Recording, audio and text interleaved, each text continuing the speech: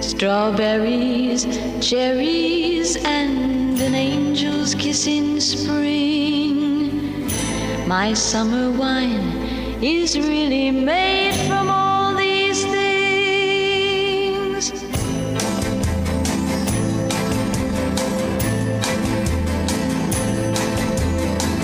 I walked in town on silver spurs that jingle too. A song that I had only sang to just a Sun is few. going to, expand, and Or Earth burn will out, be. you mean. It will burn out, and then because of that, it will And then explode. Essentially explode in size. Be a supernova. Destroying, not a supernova necessarily. I don't think it's a supernova. It becomes very big, and then it shrinks down because of the burning of the hydrogen, and the Earth will and eventually be destroyed by that. As will pretty much all life. I don't know if we'll be able to develop the technology to transcend, light speed and wormholes and all that. See, that's where flying to Mars comes in. So, I think Mars would be consumed by it too, but life is I guess if you think about it, kind of meaningless. But whereas some people think of that in a bad way, I think of it in a positive way. It's life's kind of meaningless. Yes. And being a Martian, as our good friends in Philosophy would say, I timed it. I don't know if they'll be able to hear it. I could dub it in later, but I timed that specifically because you are getting very close to the absurdist argument, the myth of Sisyphus. yeah. He's got to push a rock up a hill, and that's really stupid. It's so stupid that it's unbelievable and it sucks. But you learn to like pushing the rock up the hill, I guess. That's absurdism as opposed to you basically have to choose. I'm not deep into philosophy, but as I understand it, unless you are able to believe in a religion, you have to choose between absurdism or nihilism. And some argue that you can't even really do nihilism. It's impossible because we have this hardwired need to feel like we have a higher sense of purpose Yeah. that we can't get over. Yeah. And Martians, I think they're punk because of that. as They are our punk. Good friends Yeah. in Philosophy.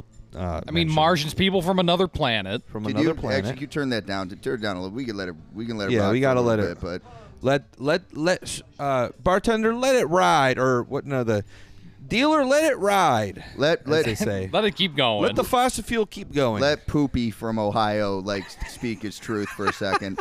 I think Yeah. that's his name. If Ted Kaczynski met Poopy from Fossil he Fuel, would be probably he would greatly disappointed. he would change whole tune. He'd be like, well, they are only able to make this using a drum machine.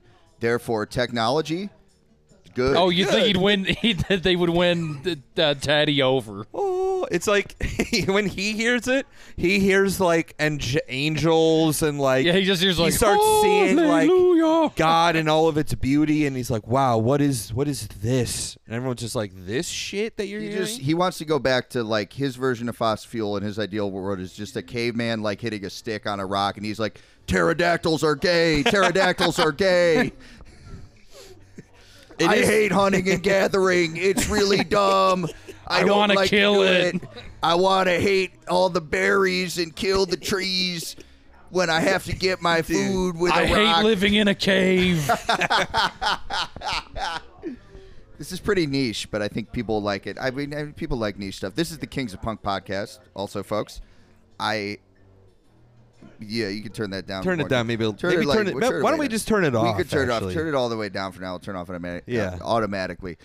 This is the Kings of Punk podcast. Yep. I am one of your hosts, Jake Razor, returning to the show after a little jaunt that we're going to talk about today. You can find us kingsofpunk.com, Kings of Punk Pod on Twitter, Cop Pod Official on Instagram. I am joined by both of my co-hosts to my right. Tyler Hammer, to my right, To his right, to my left. Gary U.S. bombs. and yes, Ted Kaczynski is dead. What else happened this weekend? Trump indicted. is in jail by the time you're hearing this, probably. What else? Pat Robertson, dead. Oh yeah, Pat Roberts. Oh, yeah. Dead. Fucking rest in piss. Rest in PP. In all seriousness, fuck that guy. And Punk is alive and well, folks. That was not my takeaway from last weekend, but that's okay. Well, I mean, after last night, I don't know. last night was cool. We'll talk about that too. But If Ted Kaczynski watched Avatar, which I'm holding I got a DVD copy of James Cameron's Avatar, he also would have a change of heart. He would want a Betamax copy first. That's true. Also, I do think it's very funny for people on social media to talk about so funny. Yeah, how cool how Teddy cool he is. Kaczynski It's like, dude, write it on a tree at least. I mean, if nothing else, like Get a stick and write it in the dirt. I would think the bare minimum of like Kaczynskiism, not just in terms of tech, but also in terms of his over-socialization idea. Like, look, I understand you have to live with modern technology. I'm sure he touched on that too. But the bare minimum would be don't use social media. Fucking Tim doesn't have social media. Lots of people don't have it. Like, right, I'm closer to the bomber than any of these other people. Yeah, that would be the bare fucking minimum is just don't fucking have a Twitter account. I mean, Tim, you're constantly wearing you're decrepit. Yeah, right. Carhartt. All my clothes are tattered. They're in, I have rags for clothing. You're not on social media. My shoes are tattered to pieces. You eat. I eat garbage every day. You don't eat rocks though. So I mean, I got my hair's unkempt and my beard was worse, but and you know what? My uncle does. Sometimes he'll see me and be like, "Oh, you like that fella Ted Kaczynski." Really? Like, yeah. Does he really say that? It's really funny. It's really funny. So, folks, we got a real punk rocker here. Everyone else, you're fake. Yeah, I'm here. Yeah. But we have Jake, as we mentioned in the last episode, we did put Jake on probation because he did not save a lady that he could have saved. The karate victim. She's recent fest. Tied down. Yes, yeah. The woman who was victimized by, he used one of those moves that they use, the border dispute in the Himalayas with China, where they're not allowed to use guns. They have a ceasefire. They use melee weapons, China and India. He had like one of those things, and he used it on her. I had a great video that I grabbed from the hit TV show Human Giant that you cannot find anywhere, where Rob Hubel kicks Aziz Ansari. While he's holding a camera. For holding a camera. That is the bit. Whoa. That is the entire bit of the sketch. Like, whoa, how'd they know that was going to happen? How do you know? No, we'll get on topic in a second. I will say real quick with regards to the obscure reference I just made. If you've never read about this or like seen it, look it up. It's probably the coolest thing happening in the world is China and India do have some border dispute over some fucking territory in the mountains. And they have troops there, but they've signed a mutual agreement that they will not use guns so it doesn't escalate. So they have now you said melee weapons. Literally. Is it like swords and stuff? Damn, And that so sounds can they crazy. kill each other, or is it just like, no, it's just fighting? That I don't know. I would assume Okay. they can kill each other, but I don't know if they really have. They're just kind of in their camps, and every so often they'll have like a fucking fight with clubs. Like they got bayonets or some Damn. shit. That actually does like sound blunt awesome. weapons. No, it's very cool. Yeah, I've heard their Sonny says, I'm not going to film there unless they pay me more and sign up for my Patreon. I would like to see the footage of the belligerent woman grabbing the camera and shaking it. You didn't see Well, it? now you can't. Oh, well, no. now you can't. Well, No, I wanna did you see, mean like, the from POV, yeah. Well, she turned it off, so I don't know if you could. What an and I asshole. feel like he would also like deliberately be like, I'm not like putting this in. I'm going to edit it away because there was like 3 I would. cameras at least. he doesn't want that notoriety. I mean, and I will say, with regards to this silly incident that the entire last episode was about, pretty much, to put it in perspective, I was there and I saw something happen and didn't care, and neither did anyone else in that crowd because fucking Trapped Under Ice was playing. Yeah. And like, Wow, that's like the worst time that woman could have Yeah. done that. of course, that's when she What did a it, though. dickhead. So yeah, maybe we'll work. I thought about doing this way, working backwards from the last band to the second day to the first day. But I don't know if I want. Yeah, I guess we could do that. So Trapped Under Ice, that was the last fucking band that played on the second day, and it kind of, as we'll get into, I had a lot of mixed feelings about this whole fucking thing. I'm glad we closed. That was like a moment of redemption. Isn't quite the word, but that was seeing them last was kind of like, all right. This is what this is all about. This is kind of really the main band I came here to see, and they were fucking great. It cemented my opinion that band is not just a really great, influential, like, as we say, capital H hardcore band, but I consider them one of the great American rock and roll bands of our era.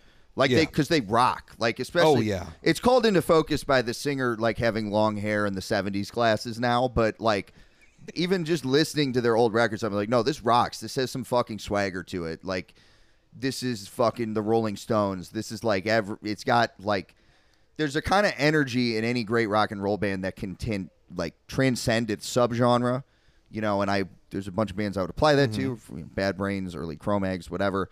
Trapped Under Ice is one of the few modern bands I'd put in that category, so they were great. Yeah, I mean, you can tell they're going to be good. They're named after a good Metallica song. Yeah. So. I would say I was re-listening to their first LP, whatever, not Big Kiss Goodnight. That one I haven't listened to. Secrets of the World. Yeah. Because I was like, I've listened to Big Kiss Goodnight a ton. Haven't really listened to Secrets of the World as much. And, I mean, I've listened to the demo a handful of times, too. And my big thing with Big Kiss Goodnight is, and why I think it's so good, and I'm sure it's very similar to you, Jake, is incredible songwriting. Real ass motherfucking songs, bitch. Real fucking songs. Go figure. And that's how you make a good record. You write good songs. Weird idea, I know. I know, right? Now, the interesting thing is, so I listened back to Secrets of the World, and I was like, okay, they do it in both. The secret here, folks, we're gonna give you the secret to writing a good fucking catchy song. We out here leaking the methods. We're leaking everything. Here's what you do: play parts more than once. I swear to God, that will get people to remember your songs and want to play them again. Play parts more than once. It's crazy how backwards everything is. Not every part. I'm not saying every single part. No. And just maybe make your parts, I don't know, come off of each other in a way. You know what I mean? Like, it doesn't seem just like, all right, now Dylan wrote this riff, and then Aiden just finished using two names of people that we do know. Bobby Jeff wrote this riff. BJ. BJ wrote this riff, and we're just gonna put them together. Oh, fucking Bryson wrote a fucking ripper of a jammer. Kalen, dude, he wrote this fucking riff. Kalen with an N. That's a funny name. Kevin. Oh, dude, Kevin wrote the sick mosh part, and we gotta fucking play it at the beginning, and then he moves into somebody's house, and then he won't leave. And then there's blast beats for 5 seconds, and then it gets mid tempo. Yeah. Boom. It's like, dude, okay, we got this sick song. It starts off kind of cool. We're kind of fast for about 4 measures, and then we ring out for what feels like an infinity, and then we go into this breakdown part. Kirby comes in with the bass. Oh, dude, Kirby's bass on that part. No, what the name thing is? We'll come back to that. All jokes aside, folks, but really listening to Trapped Under Ice, it really is like, these are hits. These are songs. These are earworms that get in your fucking head. And there's a reason why people herald Trapped Under Ice as highly as they do. And body count. I left there wanting to fucking just listen to them, which is again, this is all obvious stuff, but it's crazy how rare it is.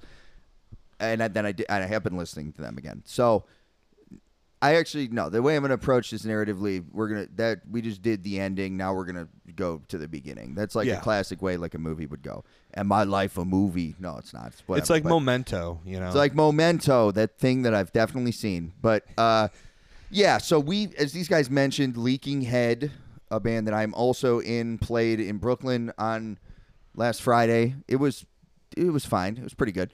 A couple good bands played, like Sorted, like Dusters.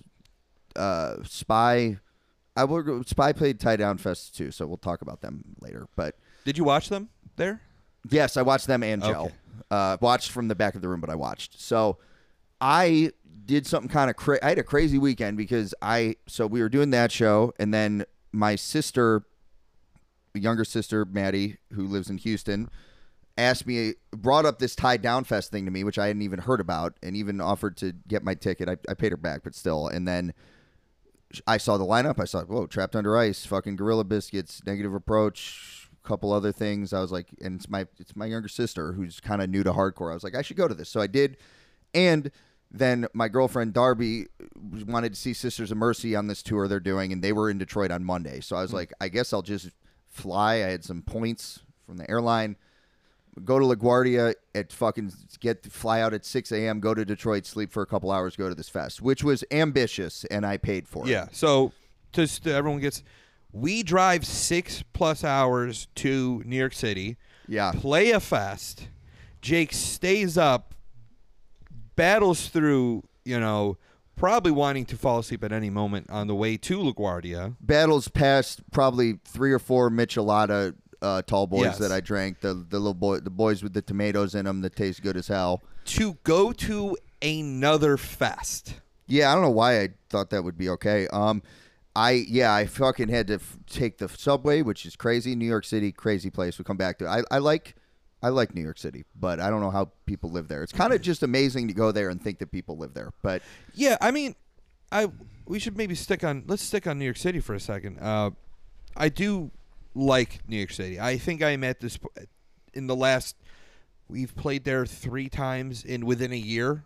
Yeah, and this time was the most amount of time we've stayed there, I believe, because we spent the night in Brooklyn. Yeah, that is a first for us. Never actually spent a night in the city before. It is is very interesting. It's like I do feel like a villager when I'm there. Oh, yeah. Yeah. And it has its fucking perks. Like, I mean, for one thing, the food is cheaper there than it is here for some reason. Everything else is 10 times more, but there's cheap food everywhere. There is activity of some sort pretty much at all hours of the night, although by the time I was headed to LaGuardia, everything was pretty dead. That's how fucking late it was. What was that, like 3, 4 in the morning? Yeah. It was like slowing. But there were still people around. But, like, yeah, you will not be bored there. And as someone from kind of a boring place, I can appreciate that. I think that really the move is Nishad, our buddy who sings for our newish buddy who sings for Dusters, who I saw last night. He's got the great arrangement of living in New Jersey and working in New York City. He's talking to me about it. He said, yeah, I fucking go to the city, make some New York City wages, go back to New Jersey. It's like when I go to see my family in India, I'm fucking balling. I'm like, oh, a PBR is $2? Like, so that's the way to do it. I want to play Jersey soon. It sounds like that's a good deal. Yeah. They said they'd hook us up anytime. Yeah, I want to play Patterson, Camden, any of those. Egg Harbor Township. Newark. Atlantic City. No, I have a hookup like in Jersey Shore. Anyway, but... Jersey Shore. That's Atlantic City. Yes. Atlantic City, yeah, I think. But I get on the fucking plane. I'm exhausted. My sister picks me up at 8. I sleep on the plane and then like 2 more hours. So I'm shot. I had problems with my left foot the past couple weeks. I had a blister. I am feeling shittier than I've felt in a long time. And I did not know what I was getting into with this Tied Down Fest thing. I've never been to a fest this big. There were 3,000 people at this thing. Really? Yes. Damn. 3,000 people. They said that they doubled, like, this was like twice as many people as there was last year. Oh, I'm fucking sure. Yeah. The fest, we get there, a few bands have already played. It's like kind of on the outskirts of Detroit, I think. I haven't made heads or tails of Detroit yet. It's in this old industrial building they do shows in, and it's in like the industrial district, which is not very active, as you may have heard about, Michigan. And the only fucking shit that's walking distance from there is a gas station that doesn't sell beer and a diner called Rick's Coney Island or whatever it's called that I didn't want to fucking go to. So right off the bat, not what I'm used to. My ideal show-going experience is I am at the Bug Jar up the street from here. If I get fucking bored or antsy or restless or I want to not be at a show, I could take a little fucking walk, and I can walk somewhere else and do something else. Not the case. It's hot out. There's nowhere to walk. I'm in this big industrial complex with a bunch of hardcore people who are different than me. And I'm so tired. A PBR costs $10, which is... for those, if you're not I've called that I've dubbed that the straight edge jizya. For those of you who are not history buffs, in the Ottoman Empire, of course, an Islamic empire, famously so, but many of its citizens were not Muslim. Serbs, Greeks, whatever. Plenty of others. You didn't have to be a Muslim to be a Ottoman citizen, but if you were a Christian or a Jew, you had to pay the jizya. It's just a little tax. You pay fucking taxes. That is the straight edge jizya, is the $10 PBR. For a fest sponsored by the fucking thing, sponsored by it, but also booked by Edgeman printing or whatever. I will say, no, go off, please. Man, that's fucking kind of fucking lame. Dude, there's PBR signs everywhere. Edge.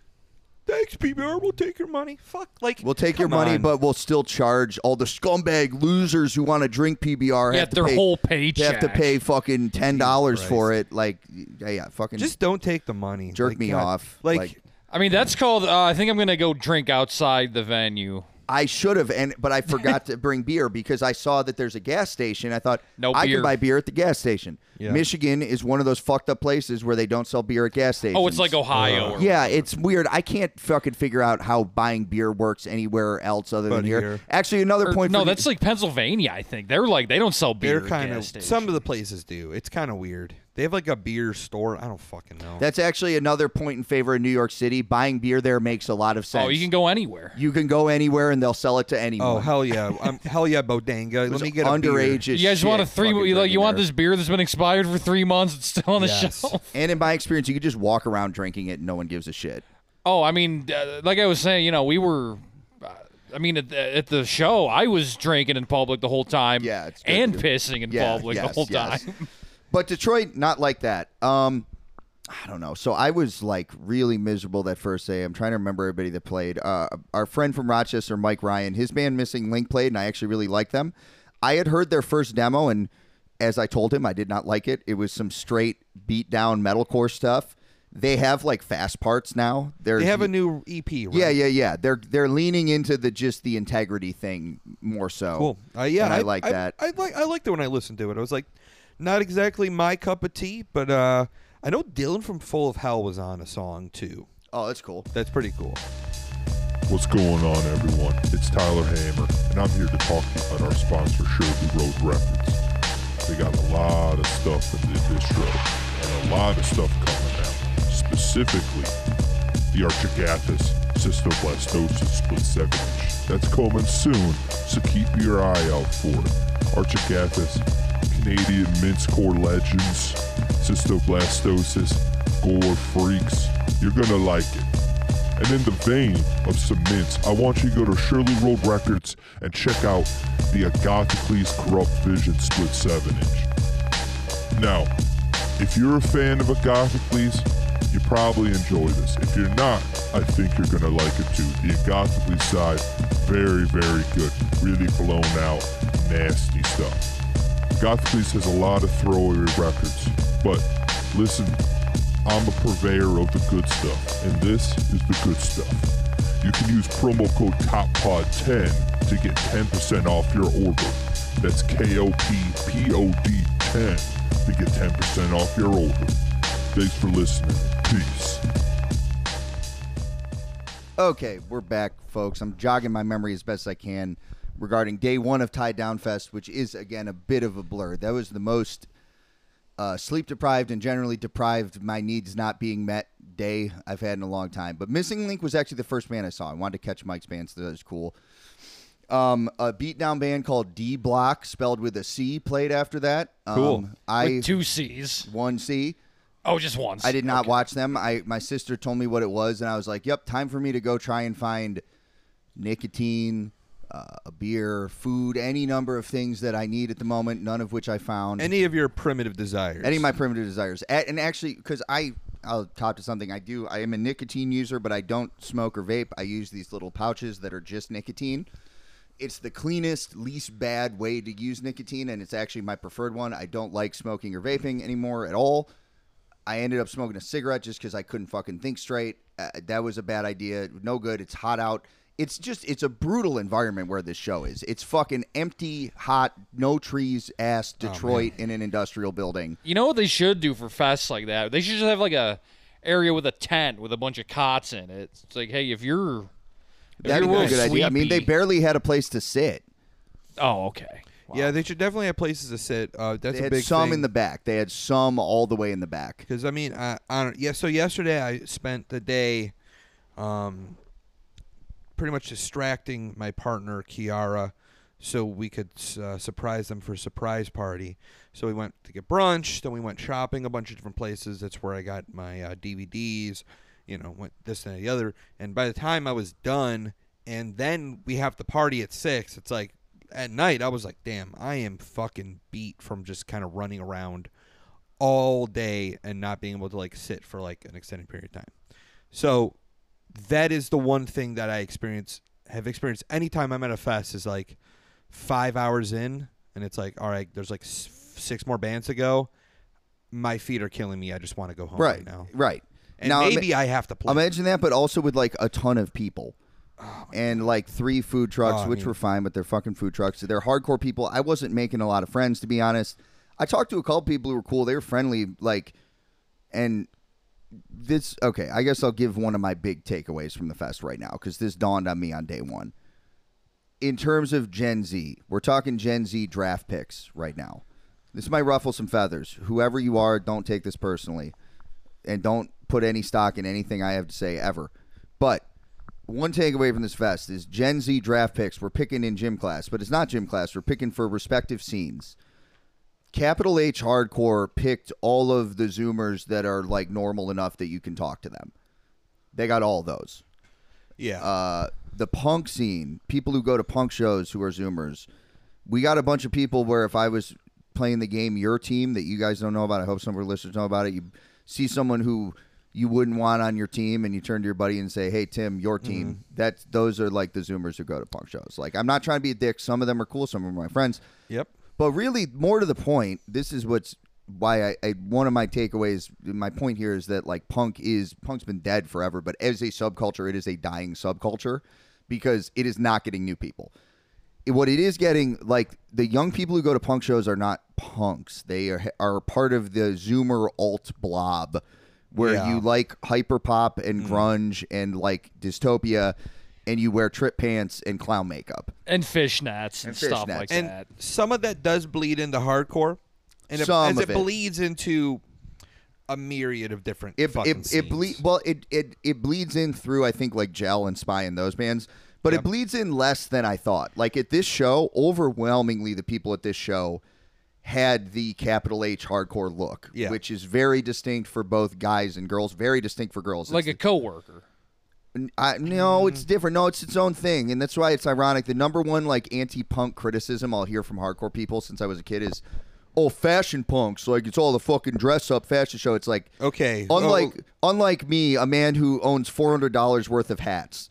Or maybe a big thing that I fucking hate, caring about what shoes you have. I was just boy, I do not give a fuck about fucking shoes. I mean, you're allowed to give a fuck about your shoes, but don't give me shit about fashion punks if you care that much about your shoes. Like, you're allowed to not like someone's look, and like the fucking like street punk look is not my favorite. Or another thing, how about like they say that, but then it's like they're covered in tattoos. Oh, I mean that's a given. You know, it's like my buddy that I somehow have gave me all of them for free. So it's or this So okay, but so it's that's still that's fashionable though. As I'm just a regular blue collar sneakerhead. Yep, that works an IT job and loves hardcore. Yeah. No, we're busting balls here for the most part. But I'm warming up my ball busting. I will say, but like Trump said about Mexico in regards to us about punks with Gen Z. Then that's in the best. No, folks. like I'm busting balls, but I some of it is sour grapes because it is like the hardcore scene has young blood that is going to keep it alive and take it in some kind of new direction, which. I could see being good or bad. It's kind of on a precipice at the moment, whereas like. I think the punk rocker as like a guy it's dying, dude. Now, it's over. You know what? As you were saying that I have some things that are going off in my head, multiple light bulbs. I think what we're running into is what a lot of scenes were running into maybe several years ago. And I think the problem is that like two things. Hardcore has never been in the spotlight before until like literally the last like 3 or 4 years. Punk was in the spotlight pretty much immediately. And also throughout the years was continuously able to get back into the spotlight. Right, yes. So you have, I guess the first wave punk stuff. You have, I guess we'll say the new punk kind of was a thing, even though maybe it could be considered hardcore. What do you mean, like the Green Day? But not even that. No, I'm talking about like the early 80s. Like Oi and hardcore. Kind of stuff. Okay. Then you have that. You have the pop punk. You have melodic kind of punk stuff. you have in the late 2000s bands like Blink-182 and stuff like that, who are early and 2000s. also Green Day, like hitting new strides in like how big they are. Right. Whereas even back in the day, punk bands weren't that big. So hardcore has never had that spotlight. It hasn't been, and it's specifically like tough hardcore. And I know it hasn't been because it's something that I struggle to explain to people, like coworkers or family members or people in my therapy group, whatever. Like, they know what punk is, kind of. Maybe they're a little off. They have some idea. Like, trying to explain what hardcore is, like, I think even nowadays you say hardcore, people are like, what, like porn? Like, they don't know what that is. No.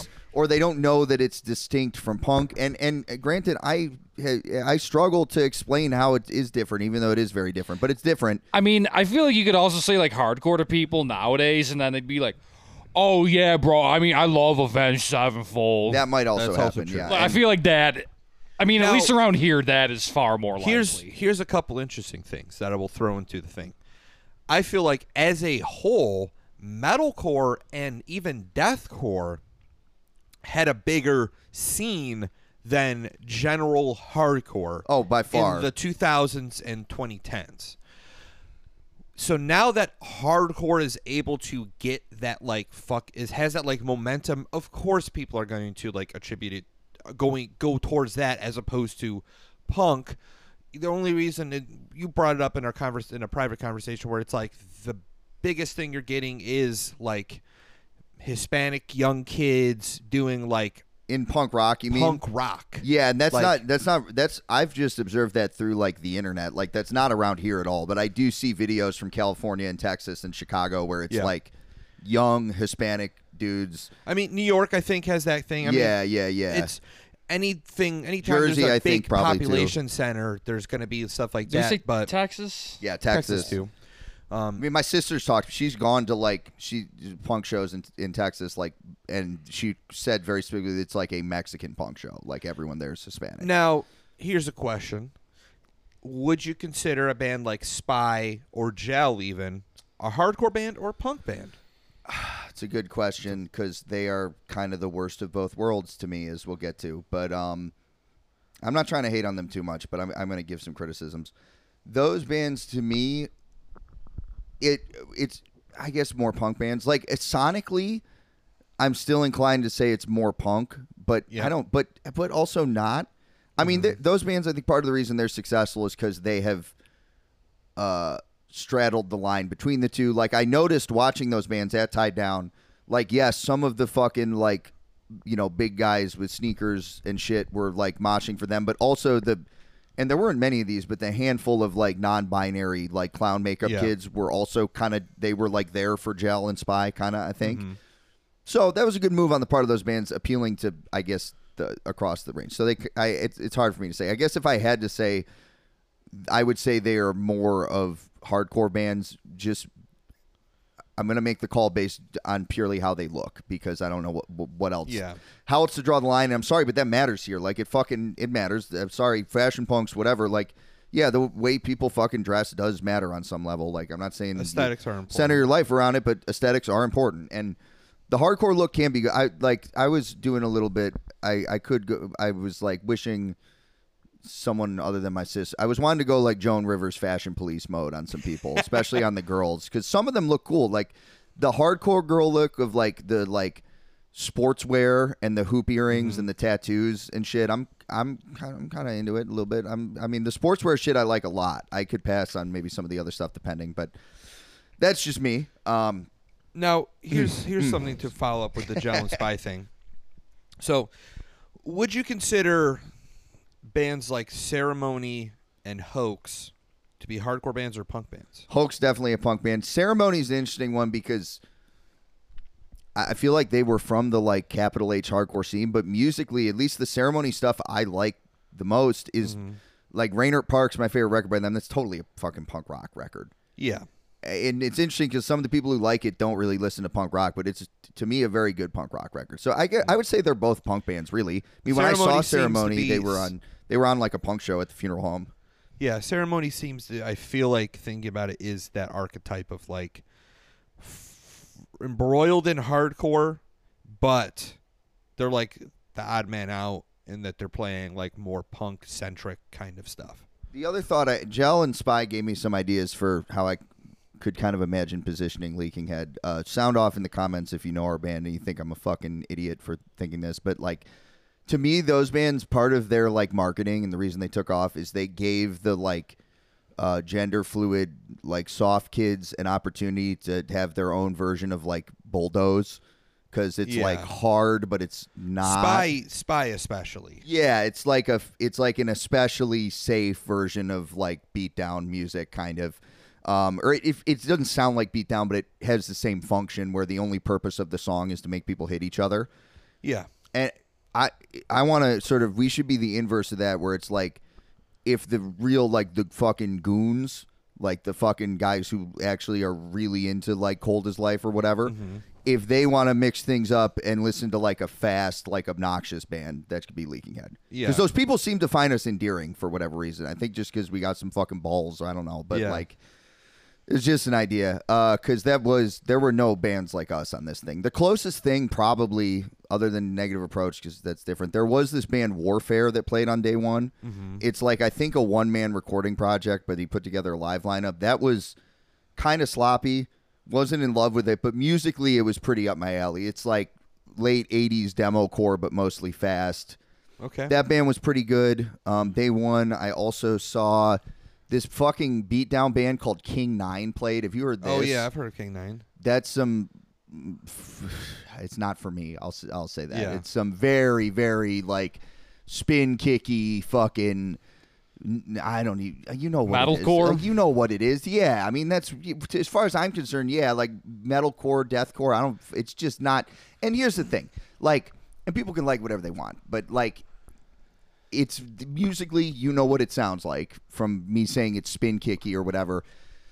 And the performance of it, and don't get me wrong, I'm sure these guys could kick my ass and or their friends could and whatever, but just I feel like so many of these bands I was seeing and that I've seen before, and I got to say Spy made me feel this way maybe more so than any other band. It is very much like they are performing anger. Like, it's like I'm getting on stage and I'm putting on my angry face. And I'm going to, like, that's what the crowd wants, and I'm going to put on my angry, tough, screamy face and perform that way. And that is not, I mean, don't get me wrong, I'm not opposed to hamming it up. I love to ham it up. I love a shtick. Yeah. But that shtick has been done so much, and it's what it's like alluding to, that sort of raw anger that's central to punk and hardcore. It's after a certain point, it's cheapening that, because as much as I love a shtick, I love, you know, authenticity too, and there's a way to balance them. It's hard to do, but you can do it. And a lot of these hardcore bands, it just feels fucking, I guess, shallow, performative. Maybe and just shallow. Like, it's just, there's no depth. What they're angry at is like, there's no depth to it. Their friend. But like, they're not angry because they're on this fest with, like, dude, if I was playing for 3,000 people, I wouldn't be angry. Yeah. I might be belligerent. I would be fucking with them and pushing their buttons, but it would be for fun. It's fun. You know what I'd like to see? You know what? How about more bands like this? How about a big smile across the stage? It reminds me of a Daniel Tosh joke about how you hey, it's like, man, you've never seen anyone angry on a jet ski before. Right, yeah. And then he's doing the thing, and then slowly he's just like, woo, yeah, this is awesome. I will say, yeah, come on, man. Another extreme example of this, but one that went far enough that I liked it, was that God's Hate band with the huge wrestler guy singing. Because I enjoyed them, because that is, at that point, it's like, well, he is literally a pro wrestler. Like, that's what he's doing. Like, I saw him pick a stage diver up and throw him. Like, yeah, that was fucking cool. I liked them well enough. There's a band called Pain of Truth I don't think I watched. Pain of Truth is pretty good. Some band called X Weapon X played a surprise set. Oh, they're that's like members from Knock Loose or something like that. And like I don't know if Bo from Harm's Way plays in that. I think he does. I don't know. I mean, I got to Knock Loose. I will say I don't like that band, but that's like how my sister got into any of this stuff, and I do think that band has been a huge gateway for a lot of people, and I hope they dig into maybe things that don't sound like that. I mean, I'm going to be honest, X Weapon X, as soon as I saw an X something X thing banner come across stage, I was like, yeah, I'm sorry, not today. If I'm in a better mood, maybe. But today I feel like fucking shit. I need to go buy another $10 beer or go sit down or go get something from the. I will say, had a little. Buy a $12 beer, maybe. They had a Little Caesars food truck that was actually awesome because it was like Detroit style Little Caesars. Imagine like a deep dish pan Little Caesars. Like it was bomb. The Detroit style Little Caesars is goated. Yeah, it was way with good. The juice and relatively relatively cheap. $4 slice isn't even that bad, let alone at a show. No. I would say, in regards to like anger, performative anger when you're playing. When you see these bands kind of do that, I feel a similar way because, like, to me, when I listen to music, there's a couple things, and it's more complex than this, but I basically kind of limit it to, like, are you going to write good songs that are catchy, memorable, have hooks that I can vibe with, or are you going to write something that is vibe-based, that is... It's going to sound like botch or something. It's going to sound like crazy. Right. So for me, if you're like, all right, we want to make something crazy sounding. I want you to be fucking crazy. I want you to fucking play fast. Great example, new Shitstorm record. 25 songs. It's like 9.5 minutes long. It's fucking... It's like, what is it, like 26 songs? It's like 26 songs in 9.5 minutes. It fucking hits you over the head. Yeah. And when they're not like playing, it's just the most deafening, like noisy feedback. Like they're just like blasting through. That's what I want to hear. They sound pissed the fuck off. Yeah. I'm sorry, your hardcore band that's playing a dance part that you specifically wrote that people dance to, which is how can you be that angry? Which, by the way, that part is like every part, and it's like at least every other part. Like you can't be that angry about something. Maybe I think the thing is here they're trying to channel, like they're trying to be like, if they look angry, maybe they'll be like, oh, you know, the audience. If the audience sees that we're angry, they'll get angry too, and then that's when they'll, you know, karate kick and like do some fucking. Wants to see, yeah. And I will say the hardcore thing of the 15 friends standing on either side of the stage thing was in full effect at this. Oh, man.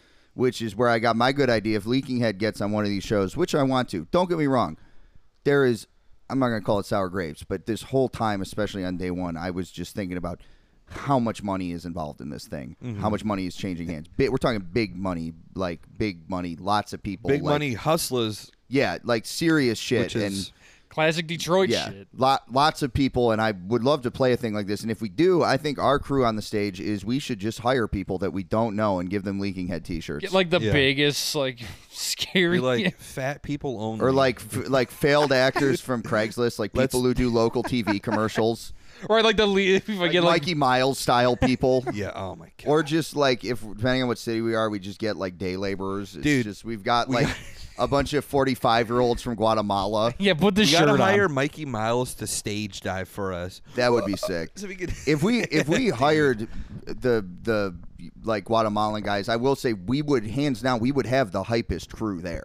Absolutely. And some of them would probably just start going to our shows because they would be like, "Oh, that was fun. That was cool. Do I get free beer and get to go on stage again?" Absolutely. All right, I'm there. Hell yeah. It's bueno. But yeah, one that I forgot about that played relatively early was Gag, a band that I know people love. I never listened to their records very heavily, but I liked their set. I like them a lot. Tell me if I'm correct. One of their trademarks is the vocals drenched in like delay and shit, right? Now here's the thing. Because they didn't do that here. Here's the interesting thing. Yes, with the previous record, but I believe with the newest LP they did, Still Laughing, they kind of either severely reduced it or didn't do it at all. And I think that's one of their better records because of that. Well, yeah, because live at Tie Down Fest, their sound was not very affected at all. It was very straightforward. Vocals, guitar tone, everything very straightforward. A cool thing they did, because they had a huge projector behind every band, obviously, with the band or whatever. They had a compilation they had put together of, like, it was some footage of a guy in an inflated GIMP suit walking around a house looking weird. And then footage of, it seemed to be like fetish videos, maybe fetish live stream of women inflating balloons. Like fully clothed women. This is why it's such a good pick. If they were in lingerie or whatever, it'd be too much. But all you're really seeing is it's these women inflating balloons and kind of looking at the camera and talking and looking seductive. So it's like fully clothed fetish footage of balloon inflation. Yeah. And they're just playing this footage over and over. I could hear a hardcore kid behind me like, what is this we're watching right now? Like, what are we seeing? Yeah. Should I go get my call-wing book right now? When you said that was happening, I was like, hell yeah. And I'm very kind of bummed you couldn't find their merch because they had a new T-shirt design. I don't think they had merch there. They definitely did because they said they have a new T-shirt design. It was a like cop getting his dick sucked through a fucking glory hole dude. by a clown. I would have bought one. It was so sick. Dude, I looked all over and didn't see it. Maybe they sold out right away or something. There were a few bands that didn't have merch. I don't know if you... I'm sure some of the Detroit bands probably didn't have much. You know, it's a burning question of mine at this fest is, did these bands have to pay merch fees? Because I would assume no. But also, I'm assuming. At this point, with the amount of money and the amount of people and the amount of shit involved with this thing, I don't know. It seems like you're getting merch fees. Seems like... This is kind of what was nagging at me is it's like, wow, okay, hardcore's big now, and now it has all of the things that are annoying about every other kind of music are also here. Yeah, I mean, not everything, but a lot of the things. It's like a rap concert where they just play the CD over the PA and act like they're playing. Here's what people are going to have to deal with. You're wanting to be part of the entertainment. Yeah, the bigger culture, but you don't want to like shake the hands and play the games that they have been doing for 40 years. Yeah. Come on. Like, I'm sorry, man. It doesn't work like that. Like, and at the end of the day, like, that is why hardcore underground music is, to me, best when it is in the small 300 cap room at the most, a fucking basement, a fucking VFW hall, a fucking house somewhere. But as under a bridge, as our society gets, and this was a big takeaway I had on day one, is as our society gets more austere and it gets harder to make a living, rents go up, opportunities dwindle. Yeah. That becomes less and less sustainable to do, and it starts to become a situation where to be in a band for years and years and years, you do have to make some money. And this is one of the reasons, I'm sure that's the only one, but I think this is one of the reasons why hardcore is a growing subculture and punk is a dying one, is because hardwired into punk rock, especially now or since we've been around, is the idea of like, yeah, don't sell out, don't be commercial, don't fucking try to make money, don't try to grow your audience. Like, and we all like that. I like that. Everybody kind of likes that. But if you're a Zoomer and you're growing up in an even grimmer world than we did, like we got the last couple opportunities, like you're not just looking at that and thinking, oh, that seems kind of miserable. You might be looking at it and thinking, unless I'm like, you might be looking at it and thinking like, that doesn't seem possible. Like that doesn't seem like something I can do. And maybe it is, maybe it isn't. It also varies regionally, I think, a lot. Like I said, there's some places where they do have like punk rock scenes with a lot of fucking like marginalized people in them. But I kind of get why, as opportunities in the mainstream are dwindling anyway, as opposed to in the very prosperous Reaganite 80s, why people would be less drawn to that and more drawn to something that is telling you, and there's some truth behind it, although I think that's wildly overblown, but we'll get to. But as opposed to the scene that's telling you, like, look, you can get involved in this, and it might mean you don't have to work at Burger King. I know this is a joke, but I was thinking about it a lot. The Burger King joke is funny, but the whole time I was thinking, like, you know what? I'm not immune from that. No one is. Like, none of us want to work at fucking Burger King. No. It's horrible. It would make you miserable. And if you are working at Burger King, you're doing it so that you're not homeless. So, like, none of us are immune to this, and that's just like, you can't escape the outside world and its incentives. And I think that is a factor in why this scene that doesn't have a problem with a PBR sponsorship and wants to get more and more people and wants to be like kind of, because the hardcore crews, especially from people I know who've been involved with them, really what it seems to be is like kind of a patronage network or a networking opportunity. It's like being in the Freemasons, like not Illuminati shit, like what the Masons are actually like. Right. Which all that means is I got people who can help me get a good job. Yeah. Anywhere in the country, and they'll hook me up, and they'll take, by virtue of knowing this many people and us having commitments to each other, I'm that much less likely to have to work at Burger King at some point or be homeless. Yeah. So I think it makes sense that scene's growing now, because it does promise some opportunities to people, which I think is probably misleading many of them. But my whole thing with it is I just wish people were more honest about it, because the idea that like, we got to have people be into it, and we got to get kids into this to keep it going. And my question would be, why? Why does that fucking matter? Like, if you're fucking playing music and making music and doing it, and you're like, that's what you do, why? Who gives a shit if, like, 100 people are there or 25 people are there? And at the end of the day, it is that thing. It's like, well, I mean, hey, man, it'd be nice if I didn't have to work at Burger King. Or maybe, and I think most people aren't like that, but it'd be more like, it'd be nice if I, like, could make some money here and there, be able to travel around. Maybe someday, instead of, like, working a 9 to 5, I can, like, this is kind of my dream life that I probably won't achieve, but it would be like, okay, I'm doing music or art or something independently, making some money from that, and instead of having to work a 9, which I have a very, very, very good job I'm very happy with, no intentions to leave. I get paid quite well.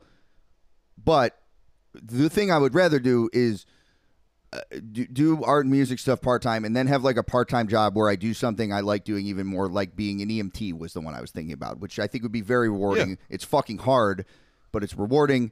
But unfortunately, they get paid even shittier than fucking, like police officers when they first start out. It's fucking bullshit. But that, or the other thing in being a band is, like, yeah, the money. I mean, fucking us making a little bit of money here and there has helped us put out records and, like, actually do things. You know what I mean? Like, even just from an artist perspective, having a pool of people to buy fucking T-shirts is useful. And I'll be honest about that. Like, yeah, of course I want to sell T-shirts. Like, that means we can put out a record. We can fucking drive around, go play. I mean, this is basic shit, but I agree with you. People should be more honest about it, because nothing wrong with it. We all need to accept that we live in this world where you might have to work at Burger King or be sleeping on the fucking streets. That happens. That's real life. Like, that could happen to you. Like, I do like how we're equating working at Burger King to not having a home. Yeah. No, I'm not equating it. I'm saying you work at Burger King to have a home. Yes. Right. That's like the tiers are like, all right, I don't have to work at Burger King.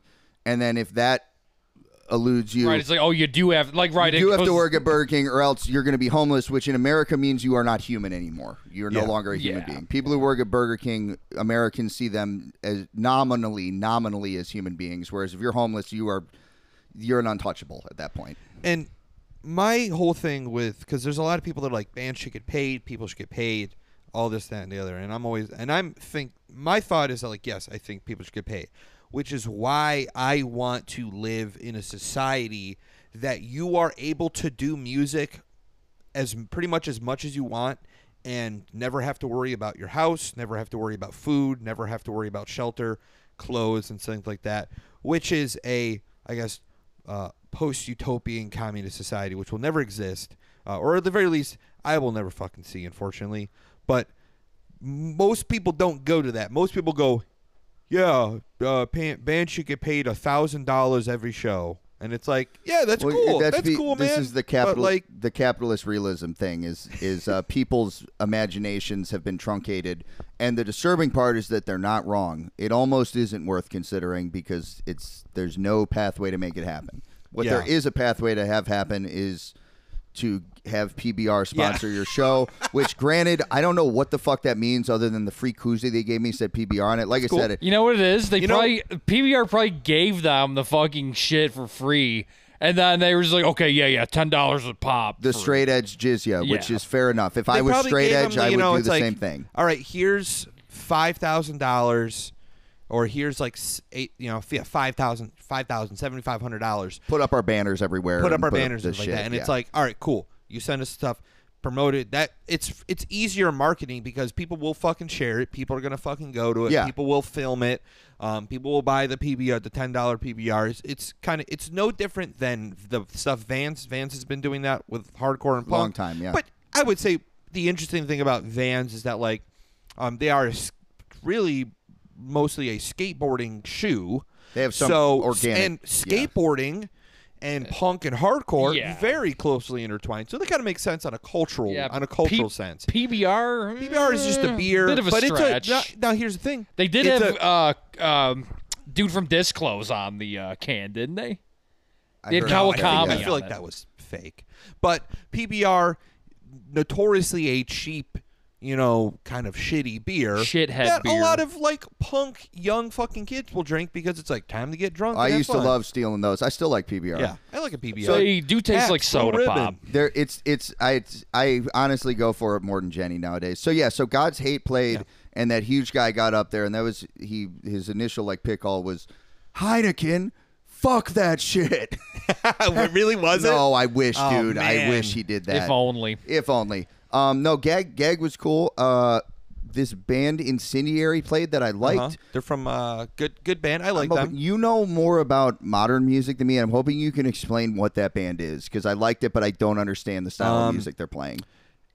So I know they have a new record, and it's because it's weird. I haven't really seen anyone talk about it, and I haven't heard it. So you know what? I'm gonna put it in the queue for this week, and I'll report next week on what I think of maybe some new music. Maybe we'll do a new music episode. Yeah, I got some things I'd like to share. So I like their 1,000 Mile Stare record or something like that. Okay. That came out like 2017, 2018. Yeah. Can't remember.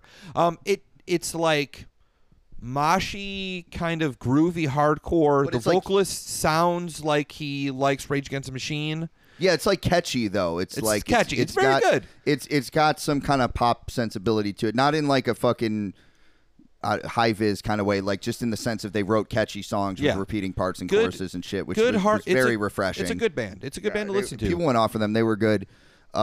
Again, by that point, I was already very beat. But I wanted to tough it out at least to see the next two bands I will speak on, Earth Crisis and then Negative Approach. Now, I think we've all seen Negative Approach. Yeah. How was Earth Crisis? I'm getting to Earth Crisis. I really, really enjoyed their set. It was a pretty short set. I want to say it was like 20 minutes. Really? It was all old songs, maybe a little over 20, not 25, much. Yeah. They sounded so fucking tight. I mean, most of these, the only kind of sloppy band I saw this day, other than Negative Approach, was that Warfare band. And I don't mind a sloppy band, but everyone's pretty. Hardcore bands, they play pretty good usually. But like Earth Crisis, something about the combination of how they were playing, their tones, and just the way their songs are, it just sounded so tight. They sounded like a fucking machine. Like their songs have all those like groovy part, but they're not like.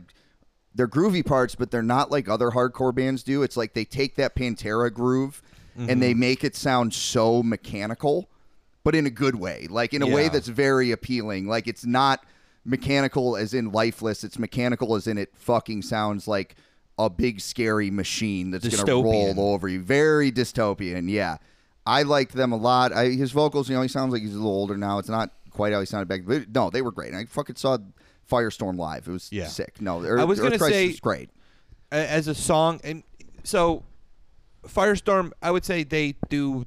That's a great song in terms of like a big thing that I always think about when it comes to songs. If you're gonna again kind of go the maybe non-traditional approach, that song just has a great. That song builds on itself like so much. Yeah, especially the first like couple parts.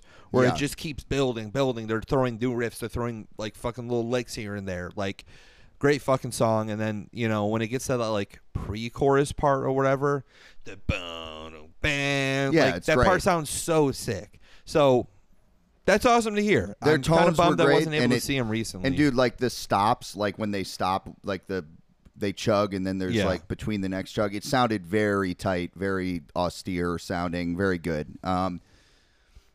Negative Approach. This was big for me, even though we have all seen them before. But this was like my favorite Negative Approach set. Hometown set at a fest named after them. Yep.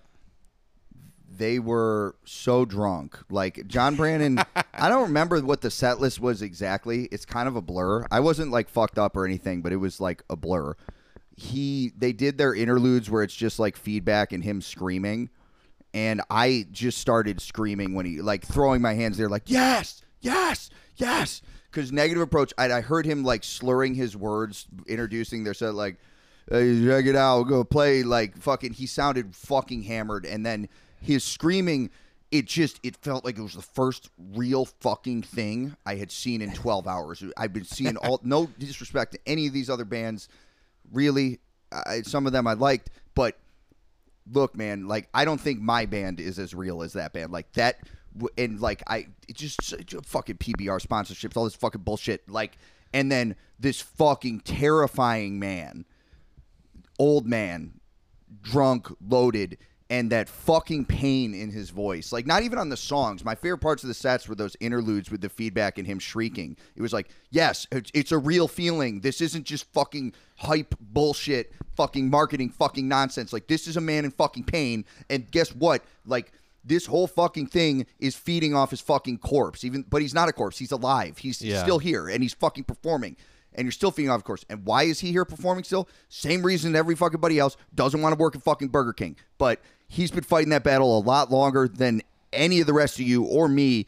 And just fucking hearing it in his voice, I was just screaming because it was like, yes, it was like fucking, I was on an island and I found, like, I'm fucking dying of thirst and I found the fucking oasis of something that's fucking real. It just radiates. Fuck Burger King. You found the coconut tree. And you're able to drink the sweet nectar that comes from it after cracking it. And yeah, they were sloppy, but who gives shit? And then at one point they did one of those interludes, and it was like the most brutal one. He just sounds like so angry and sad and brutal. And then, No, you finish. The sound cuts off, and you just hear him say, nothing. And then the bass riff comes in. Oh, my gosh. That was a good interlude. And then, I wanted to dance really bad. But by the time Negative Approach played, like, I almost left before they played. I knew I couldn't, but I had told my sister, I was like, look, I feel fucked up. Like, not like drunk. Like, I was concerned about my health. Yeah. I felt like I was going to pass out. I had been drinking water and stuff, but like, I felt like something was very wrong with me from lack of sleep or whatever the fuck it was. I was concerned, and I resisted the urge to dance for Negative Approach because I was like, that seems like it could be legitimately dangerous for me to do right now. The other sick thing in their set, I mean, it was all very sick. They did the Sham 69 cover, I Got It Right, everything.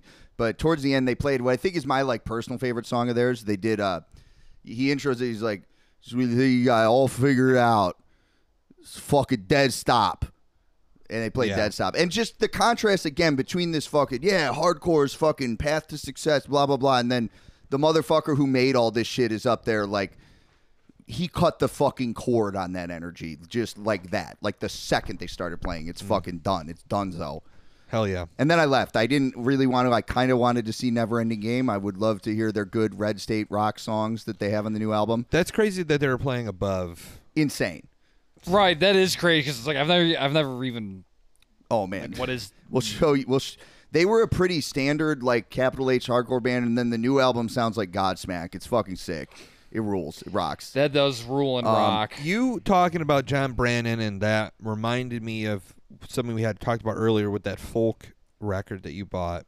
Yeah, Jackson C. Frank. Great. And how my comparison of like Hugh telling us that, his school burned down and every kid that he knew died, and he was living a miserable life, and he got a record deal, but like he was trying to find Paul Simon for 40 years. Decades later, yeah. And so it's like... And then he lost his eye because he was on Coney Island and some kid with a BB gun accidentally shot his eye out. That reminds me of, and I was like, that's folk.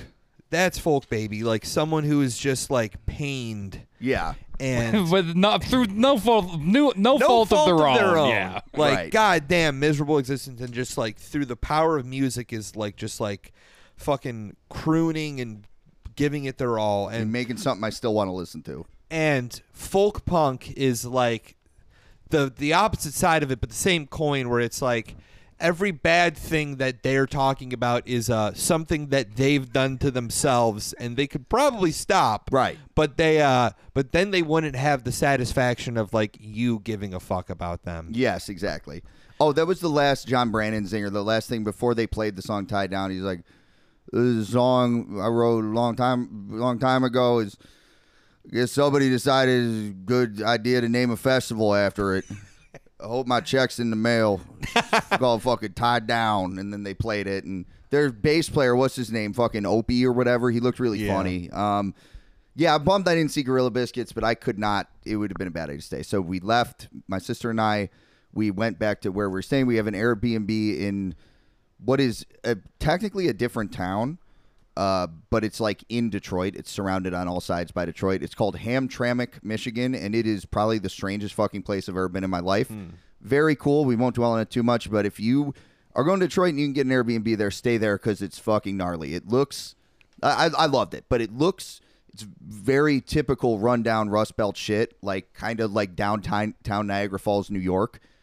Everything's in disrepair. There's garbage everywhere. But in stark contrast to places like that or parts of Ohio or any of these other places we're very familiar with, not all of them, most of the businesses are open. There are families walking around everywhere.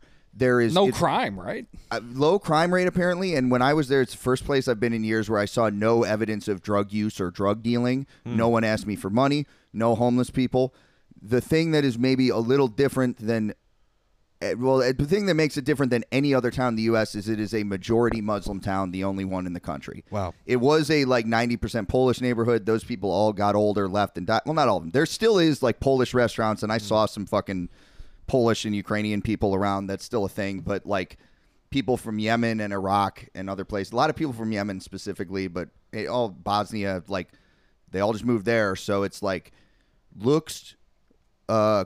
there's cool old buildings like storefronts that look like they're from the 50s, 60s, 70s, and like that's cool, but they're in total disrepair. But it's safe, but also like you will see mothers with their daughters all in full niqab, like the burqa on, and you will hear the call to prayer. But it was a cool place. I like staying there, and we went.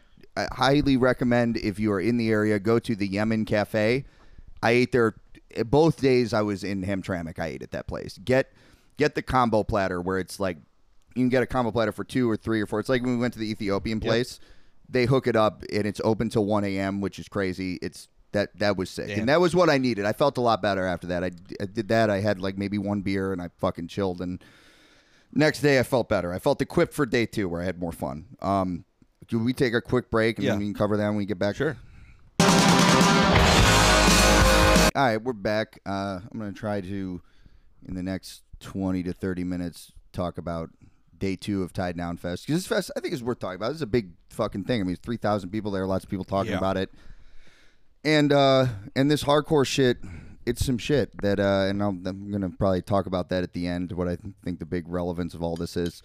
So day 2, I kick it in Hamtramck for a little while, get some food, head over to the fest. Me and my sister, we stopped at McDonald's to get coffee on the way. I happen to like McDonald's iced coffee. This was the one time I went and got some. And I asked him for, 2 cream, 2 Splenda, like I usually would, but they just gave us a bag filled with, like, packets and the little cups of cream, and also no straws. So pretty dysfunctional in Detroit. But we get there, we missed the first couple bands, Cosmic Joke, and I don't know, those bands I hadn't heard of before. Shout out to them. Buggin' was the first band that played when I got there, and that shit, I mean... I would put them in, and tell me if you disagree, they're in the same, not in terms of clout, but in terms of the style of music they're doing. That's like a gel spy core type band to me. Yeah, they're forever ingrained with being related to First 7-Inch Club because of how much they've complained about that. Oh, I would like to hear their thoughts. Really? I will say musically, to me, like, at least on record... to my ears, it's not really much worse than like a gel record or a spy record. Like a Crime Watch. It is a little bit worth. Oh, it's better than Crime Watch. I mean, that band was legitimately like terrible. I don't know. It's so we're talking about their music or whatever. I'm probably just gonna reserve that for when I talk about Gel and Spy because it's like the same thing. Same thing with a little bit different presentation. And their set was shorter. After that, Raw Brigade played from Columbia, and they were fucking great. That was when they started playing, I was like, okay, today I'm going to enjoy. I got some sleep. I feel a little better. And right off the bat, we have a band that is like right up my alley. They're fucking super high energy, performance-wise, high energy music, mostly fast parts. The breakdown parts also aren't like... Oh, do I need to rein in my cat? No, it's what she. Oh, and I could. It's a box. It's just a box. Okay. Let me pause for a second. Okay, sorry, folks. I had to appease my cat. She already had food, but they always want fresh food. Raw Brigade from Columbia, great second band I saw on day 2 at Tied Down Fest. Great, highly recommend them. Mostly fast parts, catchy, fucking good songwriting. Not like amazing songwriting, not like 10 out of 10, like Trapped Under Ice level, but good not just like the beatdown style songwriting where it's riff salad to make people go crazy. Super high energy performance. The breakdowns are like jump the fuck up breakdowns, not like crabcore breakdowns. Great entertaining frontman. People went crazy for him. He was repping Latino America on stage, which is cool. I gotta say that called into focus something for me that like two things. One, I keep reading in the New York Times about how hardcore is more racially diverse than ever. Mm-hmm. Couldn't tell from going to the big hardcore fest that costs $1 million to go to. Yeah. Go figure. Like, I saw like a couple black kids. I would assume there's some Latino kids there. I didn't see any. Also, just in general, and granted, I didn't explore Detroit that much, but as far as I can tell, the demographics of Detroit are like 50% Muslim person. 45% black, and then 5% white guys with jean jackets and like bad teeth and their hair slicked back, and black jeans. Those are the demographics of Detroit, as far as I can tell.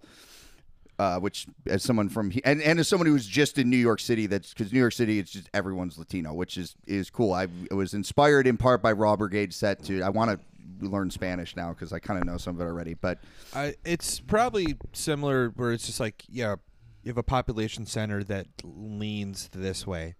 Yeah, there's going to be a bigger contingency of like those kinds of like people there, like LA, for example, Texas. Well, I don't know how many people at this fest were from Detroit, though. It's a lot of people that's traveled. Another thing, too. And like the people from those places who are going to be able to afford to travel all the way to Detroit and buy shit that costs $1 million, $10 beer, $10 beer, whatever, like.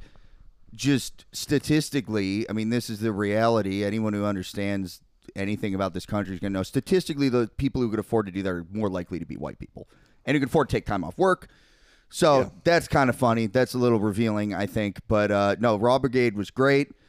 After them, after that, it was Spy and then Gel. So I guess I'll cover this now because I've been thinking about these bands and why. I talked earlier about why I think they're so popular, that it's like, beat down for people who don't want to beat anyone down or be beaten down ever in their fucking lives. And, my issue with these bands, and I will say, I saw these bands with you in Buffalo, and I enjoyed them live that first time I saw them. So I'm not trying to hate too much. I listened to their records and didn't want to listen to them ever again, but that was good. I will say, so originally, I still am waiting for my Gel LP, which it seems a lot of people I'm seeing very timidly trickle in. I haven't really seen a lot of pictures of it. People love to take pictures of records, and I bought a bunch of records lately. Not a single picture of them. But originally listening to the Gel LP, not super stoked on it, but then re-listening to it, I was like, okay, this is better than my initial initial gut reaction. And I say this a lot, always do that. If you've listened to something and you initially do not like it, try and give it a couple tries. I agree. I think people are too quick to form a thought. They think they have to, and it's kind of whack. That's a social media incentive. Yeah. You mean how they'll be like, wow, this is like one of the best things I've ever listened to in my life. That's also a thing where it's like, I don't know, give it a week, man. Right. Yeah. Give it a week. See if you'll even think about revisiting it. Right.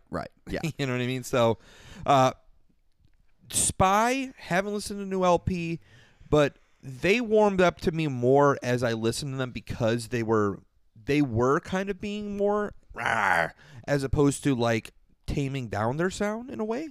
Sure. That makes sense from their demo, like everything else, like the demo, and then they had the 12-inch EP, and then a one-side EP, and then they had like a split, and it's like each one kept getting a little more nastier. And it was like, all right, I can vibe with this. They do have a sonic nastiness to them I appreciate, and that's why it does sound punk to me, is because it has that snarl to it. Yeah. My issue is that it's missing so many of the other things I would want from like a punk band. It's like if you took the sonic elements of a punk band, the guitar tones, the snarl, the elements of the presentation, but then you wrote songs the way that like a beatdown band does. And I don't even like beatdown like that really, but the redeeming feature of beatdown that I can understand is that it's like brutally heavy and it makes people want to kill each other. So it's okay that the songs aren't really songs a lot of the time. And likewise, the redeeming feature of like a fucking shitty whatever punk band is that a bunch of kids can accidentally write the catchiest song you've ever heard. So like a punk band where you can't tell what he's saying and the songs aren't memorable and they all kind of sound the same, I don't really get it. I'm still kind of unpacking what the appeal of it is to people, because even if you think they're good, I get it thinking they're good. I have some thoughts about why they're as popular as they are, but those bands are huge. And I mean, really the theory I have is one thing they did that's smart is they didn't just play with punk bands. They played with a variety of different bands. It's always a good idea if you can do it. I think that the marketing, that their records have a very recognizable look, that helps. And I do think they brought, and another smart move that you can do in a band is take a cool element from one kind of subgenre / scene and introduce it to people who would have come across it before. And I think for them, that's introducing the mosh to, like, you know, people that are very soft and wouldn't go to like a God's Hate show otherwise. And that was smart to do. Which is, I guess, I'm trying to think of like where they're coming from for the lineage, and maybe we'll have to do a whole episode about it. Because they're a big deal. It's worth picking apart. You know, you get bands like Ceremony Hoax in the early 2010s, the late 2000s, and then you get like those bands, Genesis and other bands that kind of form around them. You know, Hoax kind of breaks up eventually.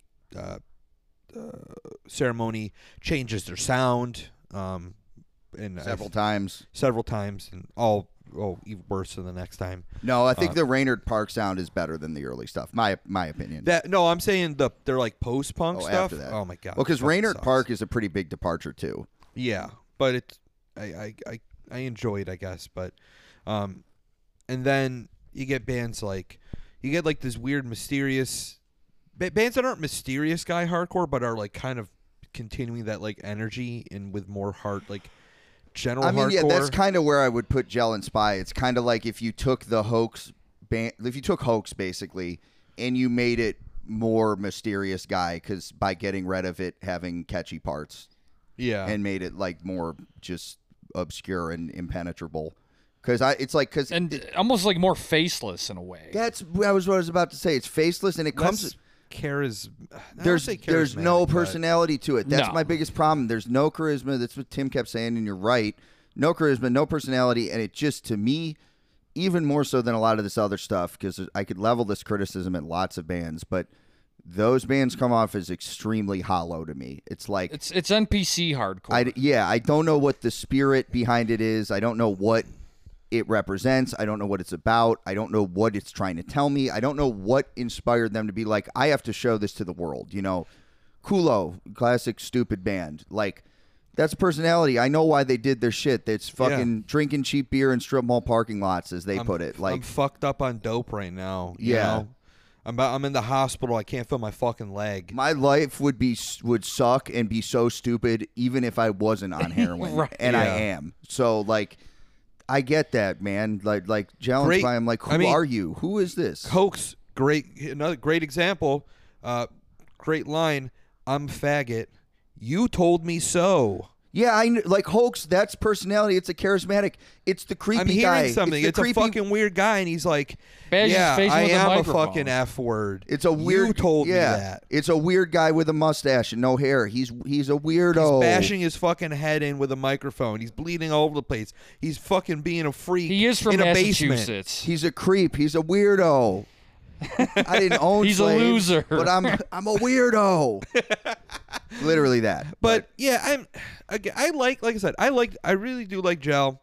I've enjoyed seeing them every single time I have. I would travel to see them within a reasonable amount of time, i.e. like 2 hours. I understand people liking them. I don't understand people fucking loving them and why thousands and thousands of people do. I guess it's why that band, and I think it's just time and place kind of thing, Metallica style, baby. Like, I listened to that fucking Rat Cage album that just came out, which I'll be talking about more. It's fucking incredible, and I'm listening to it. I'm listening to the riffs and everything about it. I'm like, I understand thinking Gel is good, but how can you, like, listen to fucking Gelcore when this is here? Like, this is anyway, but whatever. But that's, fine, you know what it is, though? The hollowness, and I'm People not like saying it. They like it. I like I said, I do like the Jalopy, but like I don't know I know some lines, but I don't know what the fuck they're talking about. You said that Buggin' is kind of like falls in that category too. The aesthetic is a little different, but musically, to me, it's pretty much the same. I would say the lack of personality and there's like an aggressiveness with not caring, and Gen X or Gen Z is very much about like being passe and you nailed it because especially not even so much like Gen Z kids who went capital H hardcore mode, but like the alt Gen Zers, they're so ironically detached, and it's like they're all these MK Ultra victims. I'm not trying to diss anybody either. If you listen to this and you're younger, and I'm not just saying this, I am not talking about you, because the fact that you listen to this fucking podcast means this isn't about you. But it is crazy how they it's like they literally, I think they really are. It's like, oh, you put effort into something. It totally is like that. And like, so yeah, a band with no personality probably is relatable to them. It's like, oh, they wrote this LP in a day. Okay, cool. Yeah, that sounds about. Yeah, that's like good. Like, it's the classic like, oh yeah, that's good enough. That's cool. No, it's the same reason they like Blady or whatever. Like these guys who are just nodding out on Xanax. It's like, yeah, that's me. I can see myself in that. And I'm glad you said that, because you're right. And it connects to the thought I was having watching those bands, because I was thinking more about the draft picks from Gen Z for punk versus capital H hardcore. And I think one of the reasons punk is kind of a dying subculture now is it's like, if you get it, like what punk rock actually is. If we accept the premise that capital H hardcore, part of what that is the PBR sponsorships and the 40 people on stage, and we're all hooking each other up and we're all going to make it and whatever.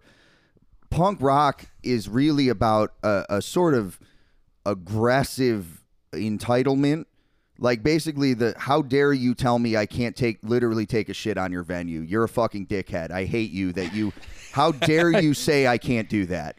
And not only that, I'm so mad about it, but thankfully my other stupid friends are going to validate my indignation regarding the fact that you won't let me take a shit on your property. How dare you make me wash my hands at Burger King? How dare you? You won't let me refer to your establishment as a bar and grill. Yeah.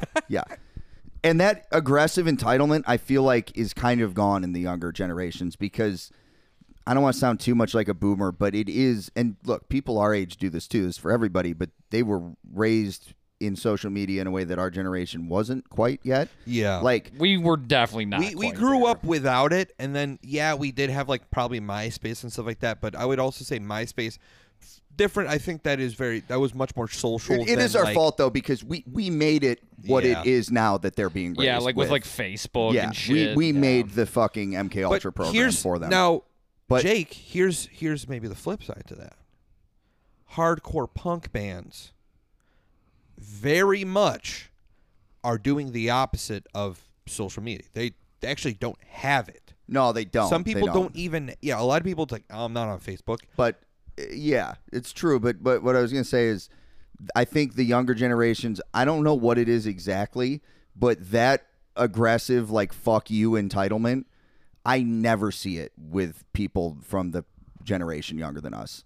They do not have that fucking attitude, dude. I don't know if it's because I brought up social media, because it's like, if you want validation, if you want to be told you're valid and legitimate and all of your worst desires are okay, you don't have to like be a punk to get that anymore. You can just go online, and you don't even have to actually take a shit on someone's venue. You can make a post where you say you want to and you wish you could, and people will tell you that's valid, but then you don't have to actually do it. So I haven't parsed this out completely yet, but I feel like that awful punk rock attitude that people rightfully hate and will be glad to see gone, it is kind of dying out. Like, that is something that we kind of were the last people to do. Now, I could be wrong. Again, I'm regionally biased. This might be very different in, again, other places. Right, because we're in the Midwest here, so we don't really. Yeah, we're in the Midwest. So I mean, but for real, man, we are not an East Coast city. This is the Midwest. So I don't know. Maybe on the East Coast it's different. There might be some crazy fucking punk rock. I know there's some crazy punk rock motherfuckers on the West Coast, in fucking Texas, and probably on the East Coast, Massachusetts, Jersey, places like that. But definitely, yeah. I mean, probably even fucking nation's capital. Yeah. That area, fucking Florida. Speaking of which, End It was the next band after that. Oh, shit. Fucking huge, like, sorry, even if you like Gel Spy or whatever, huge breath of fresh air End It playing after that, because that band has so much personality. Their songs are super They're catchy. just boiling over with it, just bubbling out of them. Yeah, dude, he has that high-pitched voice, but he sounds really angry. Yeah. And, like, they're tight. He was funny. He got up. He had, like, a button-up shirt and a tie on, and I think a black velvet whiskey hat. And he was talking about his clothes, like, towards the end of the set. He's like, man, somebody's busting my balls. They see my clothes. They ask, like, what, you going to court? And then he was like, this is how I know none of y'all N-words have ever had to go to court for shit before. The court is open Monday through Friday. It's a Sunday, motherfucker. I'm wearing this because I'm giving a sermon to the church, all of y'all. And, like, that was great. It's great. So good stage banter, great. Just here's a question. It's hard to hate that band. How can you not like them? Yeah, exactly. I remember I didn't like it because of the vocals, but then once I like digested it just a tiny bit more, again, that's why it's like, oh, this is actually pretty good. Guys, revisit shit. I was like, okay, I'm all in, 100% all in. And then I think the humorness, the humor that they have is really fucking cool, and it's like fresh. It's like they're not trying to be tough. But they are but tough. They are, because they're, I mean, they're from Baltimore. They're from Baltimore, so like that kind of goes with it, but probably pretty tough. They can joke around, and that's for what sure. I like to hear. The Wire was filmed where they're from. I mean, they can do that. They can do that. They ruled. They got a crazy response from the crowd too. Like people were going nuts. Let me ask, in terms of stage banter, Spy and Gel, what was that like? And maybe Buggin', if you remember. Buggin', I only kind of remember. They all said. I feel like Gel and Spy didn't really say anything. And then that sounds about right for Buggin' them. said some kind of boilerplate stuff. I will say Buggin' had more personality than those bands. It's maybe a personality that I find a little cloying, but their aesthetic is less generic. I have a personality I can associate with them, even though musically it's about the same. We'll have to give Buggin' a revisit, maybe. I mean, I don't like their music. It's not for me. But they felt less faceless to Tim's point than those other bands. I mean, for better, that's what I said in the last episode about Spy. It's like I'm pretty sure I didn't hear the singer do anything but just his signature snarl. No, I think that's all he did. And it's a similar. My biggest issue with the Gel LP, and even with like the MS Paint LP, to a much lesser degree with that, is that like I want to hear depth in the vocals. You're playing hardcore, like. It should be passionate. Like, I don't want to hear you just do wah, wah, wah, no, wah. Like, but to your point, I think a lot of people like that because that's how they feel. I don't want to hear that. It's like, the same reason it's the same reason that the same generation kind of loved mumble rap. Yeah, they don't actually want to hear anybody angry saying stuff. And I'm not blaming them. I think our society fucking has made like millions of people in a state of like dissociated stupor. And, like, the younger people who aren't like that are into, like, fucking mosh music if they're into any of this shit. What's the word? It's not dissociative? No, it's not empathy. It's, like, the lack of, like, they just don't care. Apathy. There you go. Yeah. It's kind of, it's real weird. But it's fucked up because they do care. They are passionate about stuff that they also have no control over. Like, to a real degree. They're passionate maybe about, like, racism and like sexism and transphobia and stuff like that. But being passionate about that stuff when you can't do anything about it, it will burn you out and it will make it easy to retreat. So that's where the apathy. They have to be apathetic in like these other parts of their lives, and to show that because it will drain them completely and. Like they just don't have the mental will. Their wills aren't strong enough. Oh, it will drain them. The band. Oh my! They all came alive for. No, we got a couple other bands for them, but we're gonna spend a night. We already did Trapped Under Ice. Drain was second to last, and we're gonna spend a real nice.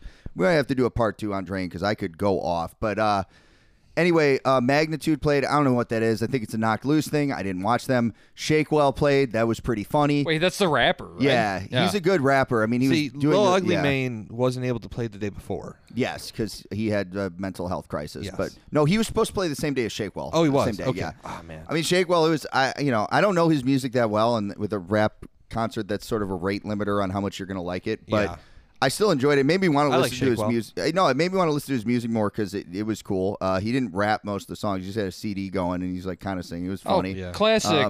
That's a rap concert, though. Yeah. Drug Church was after that. I liked them. That is another band. I don't know how to define their style of music that well, other than it's got some of the groove from hardcore, the kind of moshy stuff, but it's kind of poppy. It's a mix of like the post-hardcore and alt-rock of the 90s. Yeah. But like kind of filtered through like a hardcore heaviness maybe in a way. And they're all, I think some it sounds like I would hate it, but I liked it. They do it really well. Because it was unpretentious. The singer was high energy and entertaining. Patrick is a great front man. And the songwriting was actually good. Any good stage banter from him? I don't remember. Everybody was keeping it real positive. You know what I mean? That's good. It's like that singer Poppy. Yeah. It's like the Poppy. It's like baby metal. Yes. I do like, I was listening to her cover of My Kind of Woman, which I remember watching like by the Mac DeMarco song many years ago. That was like the first thing I ever heard from her music-wise. And her weird videos that she did. So, yeah, Drug Church, again, something I wouldn't expect to like if you described it to me, but I liked it. I want to listen to the records more now. Gridiron was after that. Now, I remember my friend Mike, who knows them a while ago, I asked him about that band because I liked them, and he told me Gridiron was a joke band, in his words, and that was probably the most disappointing thing I'm like, if you told me that Joe Strummer was a pedophile, that would be less disappointing. And that The Clash is my favorite band, but that would be about as on par with me learning that Gridiron was not 100% done in earnest. Seeing it live, though, one comfort was I was like, this isn't a joke band. This is their fun band. It's not their serious band. Mm-hmm. But this is not straight up a joke, per se. I don't know. The singer had one of those all-over print shirts with the green skulls, like a big baggy one. And I think he had what looked like a McDonald's hat on. I don't think that's actually what it was, but it had the arches, and he was drinking a bottle of Jack Daniels. I will say that band's good. I like them. But the stuff I like is pretty much only the songs where he's straight up rapping. When he does like normal vocals, it's boring. But he's got bars. And interesting, in contrast to Shakewell, like that dude was on stage spitting bars in his band. Like he is straight up rapping in that band. Well, because he didn't have a CD to go over. Yeah. Yes. That's why. Because he knows, he's probably like, I can't fucking half-ass that shit. That would be 3 hours late to this. That would be really funny if that's what they did, though. Like Gridiron, it's just the singer, and he's playing the CD and rapping. Yeah, they're all. Well, no, the full band is up there, but they're all miming. They're all miming the entire time. That would be so cool. No, they were sick. They're great. They're fun. He's got bars. It's cool. Zabalba played. I fucking hated that. I did not like that. Really? You know what? That makes total sense. Well, which one? There's two Zabalbas though. There's. Well, they're both Mexican, I believe, to a degree, but there's one from L.A., which is like heavier, beat down, originally kind of beat down, but they kind of have injected some like death metal-y kind of stuff. That was the one that played, I think. Yeah, not the black metal other one is the black metal one from Mexico. Okay, no, this wasn't the black metal band. They have an album called like something Poop. Yeah, Poop. I will say about Zabalba, they had some good stage banter. They had some good shit about, we've never fit in, like we've always been freaks, and that's cool. I also that's how we've always been freaks. But you know what? That was like the only time I heard that at this fest, though, because that wasn't the vibe here. Really, the vibe here is like we're the new normal. Like hardcore bands love to. I mean, we could have said that when we we played Necrofest. We didn't have to say that. Yeah, they already knew. Yeah, but no, what's it smell? With my closing statement, I'll come back to this a little bit. But Zabalba, I think if I listened to their records or saw them at a different show, I'd like it. I was starting to get burnt out again by this point. This is later on at the show. Usually happens. I did not want to. I felt pretty beaten down already. Like more beat down was not really what I was in the market for. And then after them, my sister tells me, she's like, I want to get up front for Drain. She told me, she was like, I don't really care about their music, but like, I want to see what the pit's like because I've seen it online. It's crazy. And I'm like, oh no, this is, what is this? Because I didn't really know is this a band you showed it to me and I said it sounded like Slipknot? Yes. Okay. Which is so funny because they don't sound like Slipknot, but when you said that, it's like, okay, I get what you mean. Live, it doesn't come, I wish live it was more like Slipknot. I listened to their full record. And I'll give my thoughts on it in a sec. But bro, that was a red flag the way my sister described it. Good call on her part. I'm glad I went up front too and got to kind of experience what that was like. This is, there's a phrase that has become a big part of my vocabulary in the past year. That said is something I would define as stupid nonsense is what I would call it. I don't know. They played this over the PA, the song California Sun. There were then all these people in the crowd had like pool toys that they brought for Drain. It's like obscene extreme. And beach balls, yeah. Beach balls. It's like I've heard people talk about like Rambo would be like that too. Like the band Rambo. Yeah, like, more fucking silly bullshit. But this was the silliest. Yeah, all these fucking beach balls start flying around like before the band even comes on, when they're just playing that California Sun song, like the original that the Ramones covered.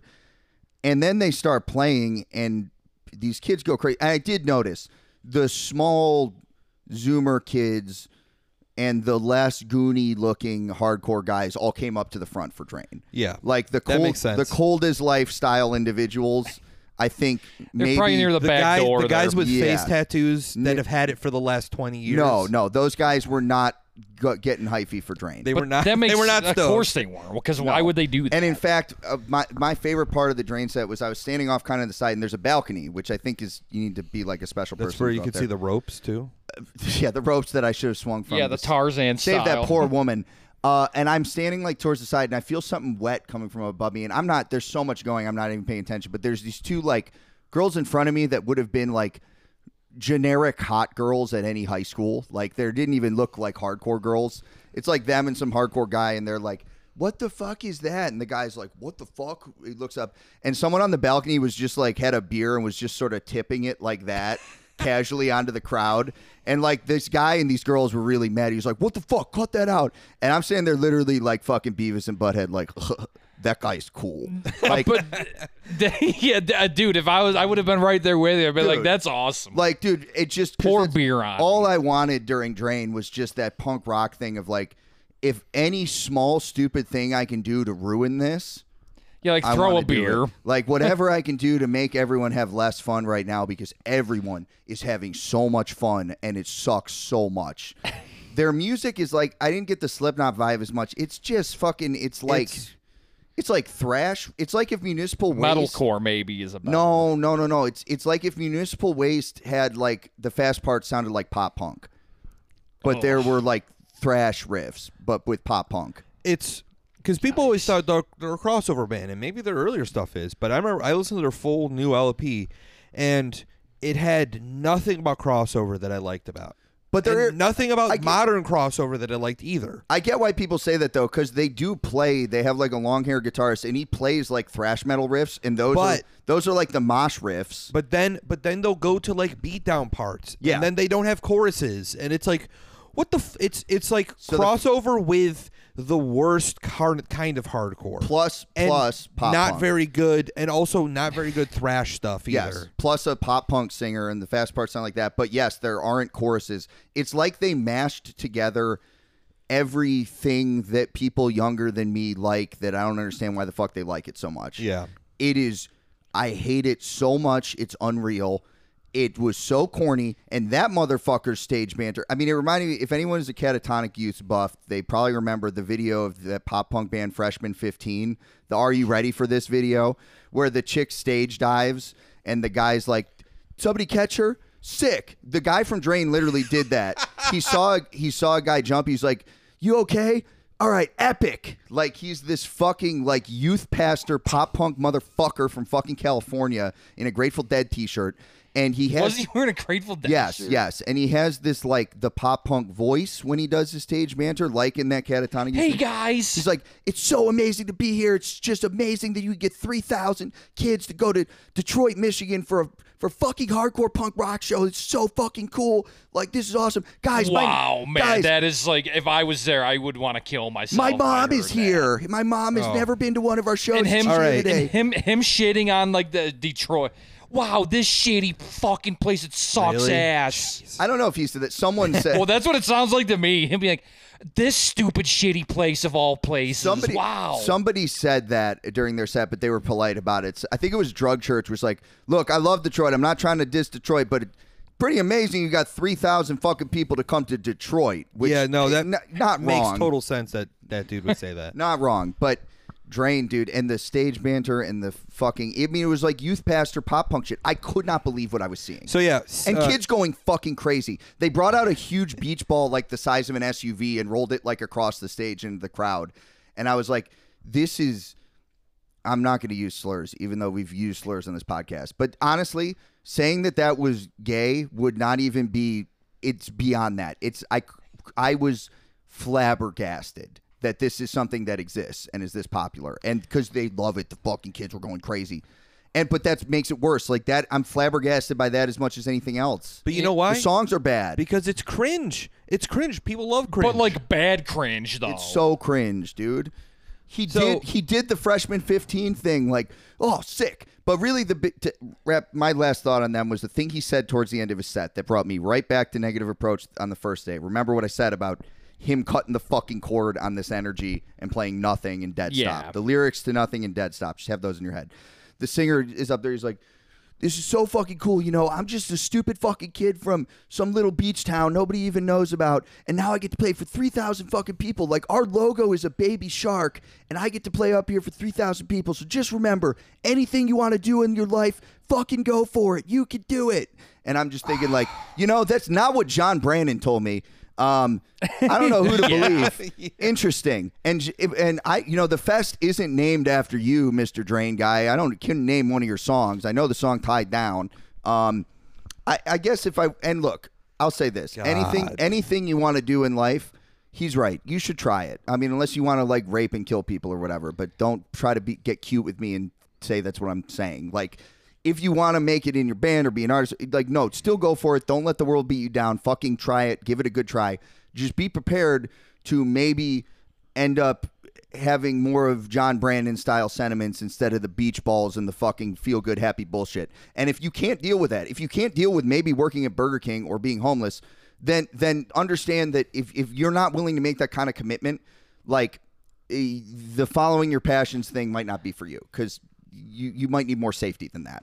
I gotta say, going back to like that positive stuff, dude. You know, I'm okay with like you know, 25 to life, posy, hardcore go kind of shit. Yeah. Like I don't know what that means, but but this whole I think it speaks for itself. This thing you're talking about, where he's like this stupid ass like fucking lame hippie bullshit. It's like, dude, yo, can you like keep that out of like the? The thing is, I wish it was hippie bullshit. It's a worse California thing than that. It's like fucking huckster, multi-level marketing, Silicon Valley bullshit. Yeah, like I can't stand that. If he was doing straight hippie shit, like if he was like tune in, drop out. Well, you said he had a Grateful Dead shirt on. So. Yeah, if it was more like that, it'd be better. But no, this is a worse kind of California person. Right, because that's like a malignant kind of you know, that's like harmful. Not just misguided, fucking malignant. Like right, that's like him being like, it's like, oh, you're on some bullshit right now. The fucking pop punk youth pastor fucking bullshit. And then they did play, after they left the stage, they put Touch of Grey by the Grateful Dead on that, which is a great song, and they played it on the PA. So the best parts of their set were the two songs they played as an intro and an outro that aren't theirs.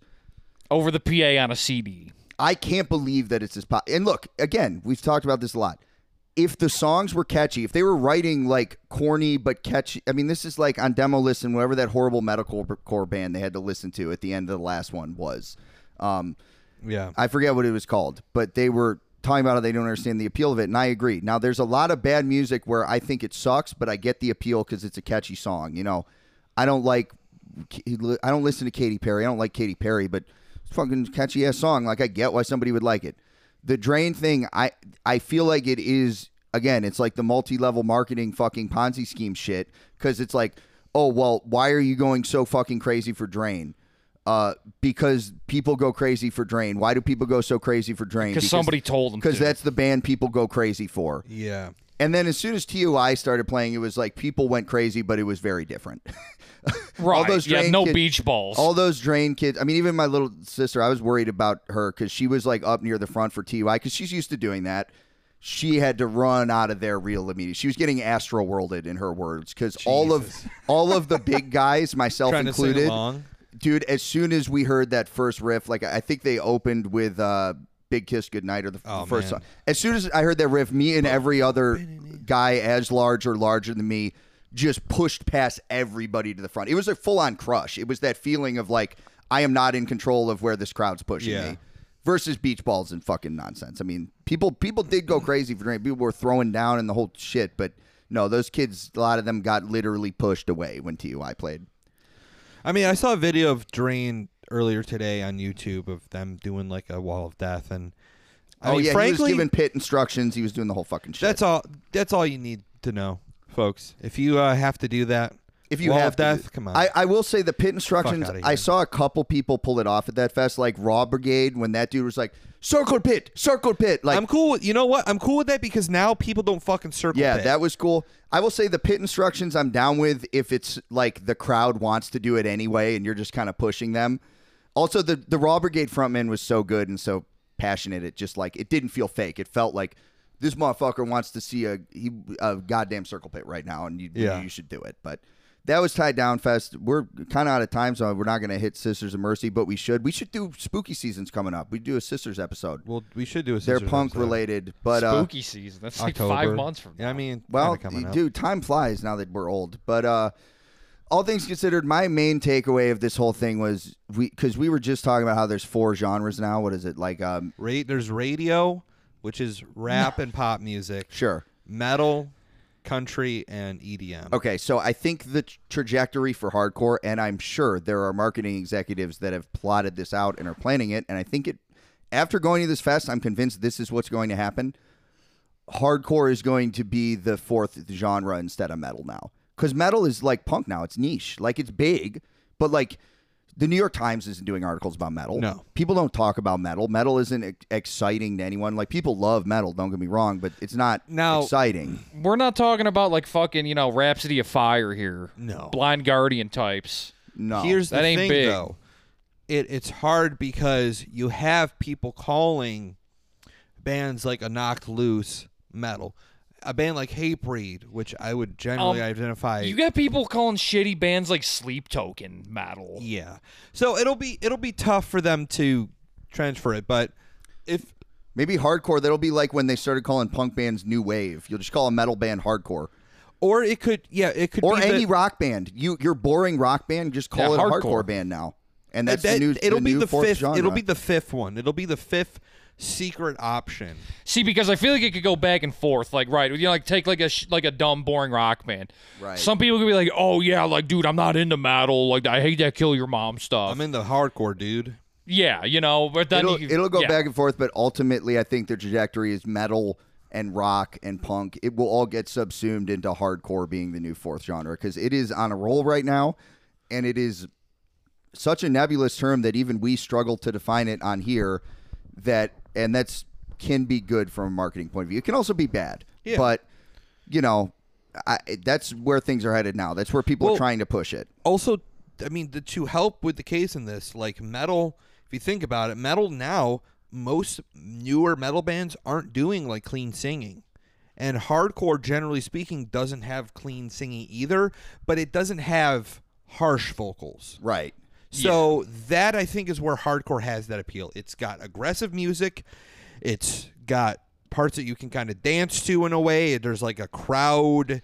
Vocals are understandable. But the vocals are generally more understandable than others. Now, obviously, a band like Spy or maybe even Gel to a degree aren't as like decipherable. But a band like TUI, come on, right? Like, dude, you could show your coworker that good, he's gonna probably like it. I mean, even End It. And it's, that's never. I mean, another one, Ever Ending Game. It's like, these vocals are kind of harsh, but you can still kind of like. It's not that much different than, as you said, Godsmack. And it's new to people, so I think that's where things are headed, and they'll feel we'll be keeping good track of it, being part of something kind of new, yes. even though it's been around for 40 years. And there's nothing wrong. There's nothing wrong with that. We'll talk about it more, but I'm sure a lot of people will be upset about it.